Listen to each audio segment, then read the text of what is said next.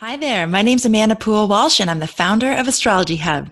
And I'm Donna Woodwell, Astrology Hub's senior editor and master astrologer. And we are here for your weekly forecast for the week beginning on June 17th. All right, Donna, what's the theme? What are we navigating? Well, Amanda, it's solstice week. So we are certainly playing with the themes of the solstice, light versus darkness. But just beware of choosing a side, no matter how justified it seems at the time, because before you know, you might realize that it's better to make no choice at all. Okay. Love it. All right, let's talk about the week ahead. Okay, so once again, Monday morning, there may be quite a few sleep-deprived commuters on the road. The Sagittarius full moon in the overnight hours was intense, followed by a void of course moon that lasts all the way until midday. So if you can, stay off the roads and work from home in the morning until things clear up in the afternoon. Fortunately, the moon heads into more sensible Capricorn territory. No squishy moon comforts here, but a good stern, sensible grandma vibe may be just what you need to break through any lingering delusions of grandeur from last weekend. Now, Uranus in Taurus reminds you that though it may sound good to be the king, royalty comes with a price, which is losing your freedom, and that may not be worth it. So, in the early hours of Tuesday, we'll catch another of the year's slow-moving aspects. This one is Saturn in Capricorn harmonizing with Neptune in Pisces. Now, this aspect represents the opportunity to use Saturn's mantras, like slow and steady wins the race, or take it one step at a time and focus on the present, to manifest the dreams, the things that your heart desires most.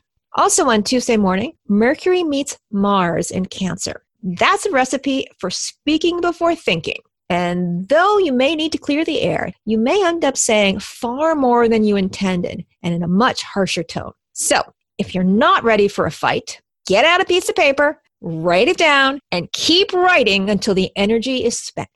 As when it is, then you can decide what you want to do with the information, if you need to do anything with it at all. Does that make sense? It absolutely does. Yay! Okay, between Tuesday night and Wednesday is certainly one of the most challenging times of 2019, period. Because on one side of the equation, we have the moon in Capricorn conjunct dour Saturn and Pluto. Pluto being the lord of the underworld. But on the other side, we have chatty Mercury and feisty Mars conjunct in watery Cancer. And these are 5 planets all in a tug of war at the same time. Now, I'm reminded once again of the line from War Games. I'm reminded once again from the line from the movie War Games. Strange game. The only winning move is not to play. Because the moment you choose a side, you are locked into this 5-planet battle that just can't be won. Because the battle is the opposite of what we actually need. What we need, reflecting back on last week, is common ground in order to be able to move forward. Because the alternative is rage and senseless conflict. All right, Donna. So you said this is one of the most challenging days of the year. That's a bold statement. You even said period. Can we talk about this a little bit more? You know, it's moments like these where, finding ways to support one another and recognizing that some things are just tough, I think is really one of the powerful gifts of astrology, because there is no easy answer here. When 2 people of goodwill can see the world so differently, which is not impossible these days. Let's face it. There's lots of different opinions in the world and not a lot of dialogue going on. It's easy to fall prey to all or nothing thinking. And how we can support one another through this process by giving each other space, by giving each other the benefit of the doubt, by making sure we are hearing what the other person said by repeating it back to them. All of these are great tools for being able to help with that interpersonal conversation. But it's so important right now.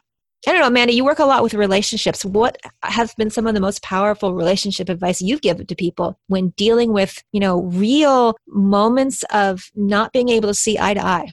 Well, the one that comes to me right now, just given everything that you've said, is the pause, is the power of the pause, and stepping away for a little bit and being okay with, hey, you know what? I need to just like take a time out. Like I need to just remove myself because I'm going to say things or do things that I don't really mean, and I don't want to hurt you. Yeah, I'm not here to hurt you. So it sounds to me like taking that pause and stepping away versus doing something that we might later regret. Like you said, there's no win in the, choosing between the 5 planets. There's no win. So the best thing for us to do is to let it kind of, let time do its thing and take that pause, which can be really hard, especially when you're feeling that inner tension that's driving you to do something, to like either try to fix it or try to be right or try to get the other person to see it your way, So I would say let's all just be really aware of those tendencies. And if they flare, just do your best to take that pause. It's interesting that in the midst of all of this, the moon is turning void, like for 12 hours at a time, one time even 24 hours. So it's sort of forcing us to take a pause, whether we like it or not. And so I think the cosmos agrees with you, Amanda, and it's giving us lots of void moons to underscore that fact. Great. Well, then the work is for us to go with that energy and not resist it, which we've talked about a lot on this podcast. So allow yourself to have that downtime and don't feel bad about it. Yeah, all I could hear was resistance is futile. Okay. So speaking of which, after these tense aspects, we do have a void moon for nearly 15 hours. So take advantage of it. Step back, as Amanda suggested, and process while you can. It's because what comes next after the void moon, as the moon moves into Aquarius on Wednesday night, is another really challenging aspect. This time, that very martial, fight-oriented Mars opposes the Lord of the Underworld, Pluto himself. And all the while, the moon is preparing to square off with revolutionary Uranus and Taurus. Now, that's a lot of astrological speak, but basically what it comes down to is a recipe for a violent kind of rebellion. Now, of course, it's rare for such things to actually play out on the physical stage, because if every time we had really violent aspects in the sky, violence broke out in the world, we would have far more revolutions in the world than we actually do. But nevertheless, on an archetypal level, this is really powerful stuff for individuals. Now, people like you and me and Amanda and everyone else working to live more mindfully, we do have the opportunity to harness this energy for our own internal kind of revolution. A final push on a kind of, we're not going to take it anymore on whatever places that we've felt ourselves stuck in by our own making. It's like the moment of that Anais Nin saying, where eventually the pain of being enmeshed in the bud, being in the cocoon, becomes greater than the pain of breaking free and becoming something new. Or as anyone else who's given birth knows, the process is messy and bloody, and yet it's miraculous too, because something amazing is occurring.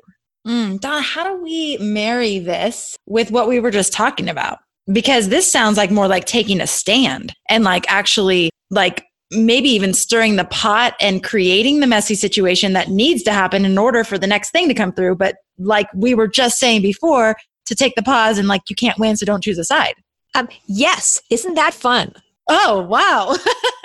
Sitting there and thinking about that is the challenge. If it were easy to step into a new age, we would already be there. And it's not easy because the new isn't born yet. So all we have left is, the old ways of doing things. And the fighting that's going on is all about the old scripts and the dialogues. And moving into the new ones is complicated, especially since we're creating them as we go along. And so, sure, you can say, I'm going to stand for the new way of being. But does that mean you're going to stand against everybody else who's ready to go yet? And if you are standing against them, how do you think that makes them feel? It's all of these really complicated things. If life could be easily cast in black and white, or as an equation. We would already be there. Everyone would simply know what we need to do next. And yet, all this emotional torment and things we create for ourselves with our own attachments that make it so much harder to know, how do the tolerant work with the intolerant and still be tolerant of them? And questions like this that just aren't easy to answer. It seems like with this energy you're talking about, and with everything we've talked about before, that standing for what is true for you in a compassionate way, in a way that doesn't have to be combative. Like, again, it's not like I'm right and you're wrong. It's like, this is what's true for me. And this is how I feel. And then letting the other person or the other people or whatever your situation is respond or react the way that they will, and knowing that you can't actually control that. Like, you actually can't control the outcome of that, but you can control the way that you show up with it. So it's almost like owning that power that you have to just be in your truth and allowing other people to react to that the way that they will, and not letting that then put you into the turmoil. Like, that's not easy to do, but it's definitely possible. I mean, we have so many people talking about being light workers, and I'm not always sure that we understand what that really means when it's hard. When it's easy, it's easy. You can just, love and laughter and it's all good. But what happens when you're a light worker and you're surrounded by, okay, I'll just pick something extreme, like screaming protesters telling you that you're wrong. And it brings up all of your own internal threats of safety and your self-doubts, when really a light bringer needs to, shoot their roots all the way into the ground and all the way up, and have faith that somehow by holding space for this transformative process and taking the high road and holding it like really in your body and embodying it is so necessary, because everyone's going to have to do that sooner or later, so that everyone can eventually make it to some new way of seeing the world without all the fears and projections that we have. And that it's not always going to be about knowing, it's going to be about embodying. I'm getting a visual of that tree. Maybe the visual of a tree can help us this week as we're, firm and rooted, and yet there's that flexibility. And look, trees enable us to breathe. So they're definitely holding space. So it's kind of all these things all at once. I don't know, for me, sometimes having a visual to call on in those moments can be helpful. So maybe you can think of your very, very favorite, most amazing tree and think of what qualities of that tree you can embody this week. Absolutely. And if all of this sounds a little ominous, you can also think of it as a gift, because the universe is giving us this little chance to practice all of this before we get into 2020. Because if you think this is complicated and it's just a little 2-week period, just wait until we get into a time when this vibe lasts for months, and what it's going to mean for our feelings of needing to bring in the new. And I know we've got some things planned to help support this birthing process at Astrology Hub moving into 2020. I don't know, Amanda, what do you think about this? I know a lot of people out there are inspired by this podcast. And at Astrology Hub, we love making sure to provide you with all kinds of opportunities for support to help you move through this process. But I bet some of our listeners have some really great ideas of their own of what would be supportive to them. Maybe they can email the support line and we can collect some of those things. What do you think? I love that idea. Yeah. If you have any ideas of ways that we could support you even more with the intense energies and the things that are brewing and whatever is happening in your life, you can go to support@astrologyhub.com. Just shoot us an email, support@astrologyhub.com. I can't always respond personally to all of them, but I do read all of them. So please send your input and we would love to hear from you. So again, support@astrologyhub.com. Great call, Donna. Thank you. Okay. Now, Thursday, fortunately, is blessedly calm. The moon sails through detached Aquarius, and it may not be willing to give up its ideals, but that's not necessarily a bad thing. But it is willing to choose some conversation over chaos, or even not to get enmeshed in the game at all. And, after this week, we could all use a little breather. Moving into the weekend, it's the solstice on Friday. So Friday's the first day of summer in the Northern Hemisphere and the first day of winter in the Southern Hemisphere. And the extremes of this week are reflected in what solstice energy is. It's the longest day on one half of the globe and the longest night on the other. There's a metaphor here, giving us clues that darkness and light may seem black and white until you consider that we're all playing both roles for other people. And so just as the seasons change, now it's summer, now it's winter, now it's summer, now it's winter, and we keep switching places with the Southern Hemisphere, we do this for each other in our lives as we all have a chance to play the light and play the dark. And it's only by embracing that duality do we learn our full potential. So, astrologically speaking, the moment of this solstice is when the sun is moving into the sign of Cancer. And Cancer is one of the places where all this action has been going on in the past 2 weeks. So the sun's presence in Cancer is going to amplify all the energy that's been going on in this area of life. But at the same time, it's also going to bring some much needed light on matters, which means a lot of awareness, which is going to help many of us cope with the residue of all these changes much more consciously and constructively. Now, the energy of a solstice tends to stick around for a few months. And this one suggests that despite all the noise of the week, the cosmic emergency broadcast system has just came on and said, psych, this was just a drill and it's only a drill. Because after the moon gets a few little kisses from the benefics, Venus and Jupiter in the morning, the moon's going to turn void of course on the solstice for a whopping 24 hours. And then foggy Neptune is going to station retrograde. So that means he's going to turn around and start retracing all of his steps for the next 5 months. Still, solstices are fire festivals, and they are a time to honor the sun's life-giving force. Now, Amanda, one of my favorite rituals for solstice season comes from a voodoo ritual of New Orleans. What you do is go out and collect spring water to use in purification rituals throughout all of the coming year. So we're lucky here in Austin to have so many beautiful springs, and it's a chance to get out on the solstice and remember what sustains us. So if this is something you're interested in doing, just don't forget when you collect the water to throw in a little bit of witch hazel or vinegar or alcohol into the water, or what you're going to end up is very cloudy water quickly. And if you do this in the traditional shamanic way, it's always nice to leave a little thank you gift to the spirits of the spring. So maybe a small pebble nearby or a beautiful flower to say thanks to the spirits of nature who continue to support us as we walk through the world. What do you do with the water for the rest of the year? Well, I use it for all kinds of purification rituals. So whenever, every month at the dark of the moon, I like clearing out my space. And I do that by, putting a wash on the floors with maybe some basil or, washing off my front door. It helps to get rid of the actual dirt, but it's a reminder to me to let go of the past. And so in addition to the basil, I put some of the water that I collected at the solstice.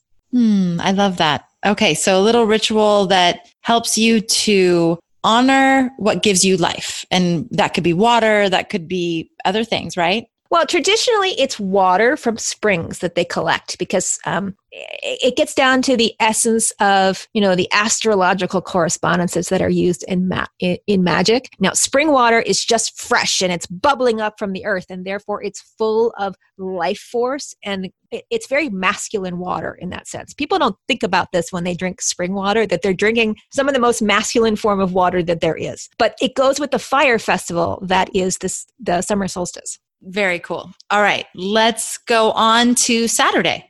Okay, so the quiet vibe of this very long void moon continues into Saturday. And then the moon moves into very watery Pisces. So maybe a bit of a post-storm shock still hanging around in the air, feelings of what just happened this week, or now what do I do? So just take the downtime to figure it out for yourself.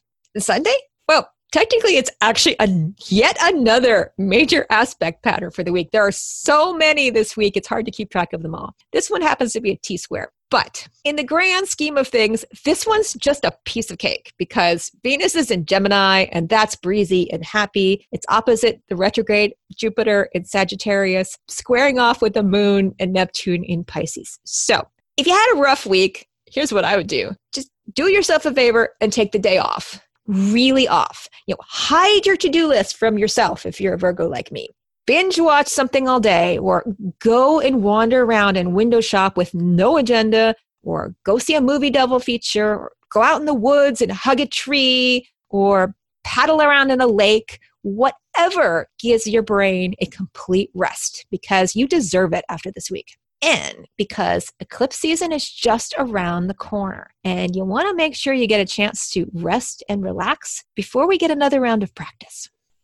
Okay. Oh, Donna, these weeks, first of all, it's really hard for me to break it down just to 3. So I have 4, but the biggest takeaways. Okay. So let's start with the theme, which is light and darkness. So watch for where you feel like righteous about your perspective. Hold off on making big decisions or making a big stand, but I'm totally going to contradict this here soon, which is one of the things we talked about. But really, again, looking for this common ground, because you can be in your truth and stand for something and still honor and respect someone else's perspective. It's not mutually exclusive. So, okay, that's number 1. Number 2, remember Saturn's mantras this week in order to manifest the thing. So whatever that's new, that's wanting to be birthed, remember those Saturn mantras like slow and steady wins the race, take one step at a time, focus on the present, maybe put these in lipstick on your mirror, put them somewhere where you'll remember. Okay, number 3, we're going to have one of the hardest days of 2019 aspect wise. And this could show up in your interpersonal relationships. If it does, remember the pause thing we talked about.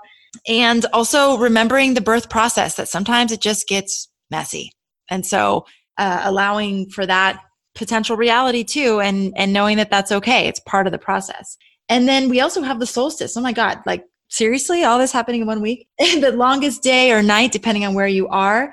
It's accompanied with a voided course moon for 24 hours. So this is a great time to do some ritual and really become clear on your intentions and give thanks and gratitude for life and for all the things that come together to sustain you and your life and your opportunity here in this lifetime to evolve, to grow, to honor your soul contracts and all the reasons why you came here in the first place. So it's a big one. Donna, anything else you want to add before we sign off? It's a big one, but hey, next week is much calmer. What can I say?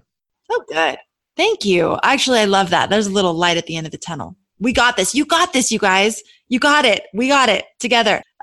We can do it. We can do hard. We can do anything. All right, everybody. Thank you so much for tuning in, for being a part of our community, and for making astrology a part of your life. We'll catch you on the next episode. And remember, if you would like to leave a review for us, we are collecting for every 50 reviews we receive. One lucky person will win a course from Astrology Hub. So that is happening now. Thank you again for giving us your feedback. We love it. And we'll catch you on the next episode. Are you ready to learn more about astrology, take your work with the moon cycles to the next level, and experience what it feels like to be supported by a thriving community of like-minded and like-hearted souls? Then we have the place for you. Join Astrology Hub's Inner Circle, a global community dedicated to spiritual growth, lunar forecast, and mastery classes with leading astrologers. Simply go to astrologyhub.com/inner circle to learn more and join us today. Reconnect with your childlike wonder of the universe and rediscover your place and purpose in it all. Join our Inner Circle today. Visit astrologyhub.com/inner circle and get in our Inner Circle today. Hi, this is Chris Kaplan, the producer of the Astrology Hub podcast. This episode is over, but check the show notes for links to products and services you've heard about during this episode. And if you enjoyed our show, please subscribe and rate using the subscribe button wherever you listen to your podcasts.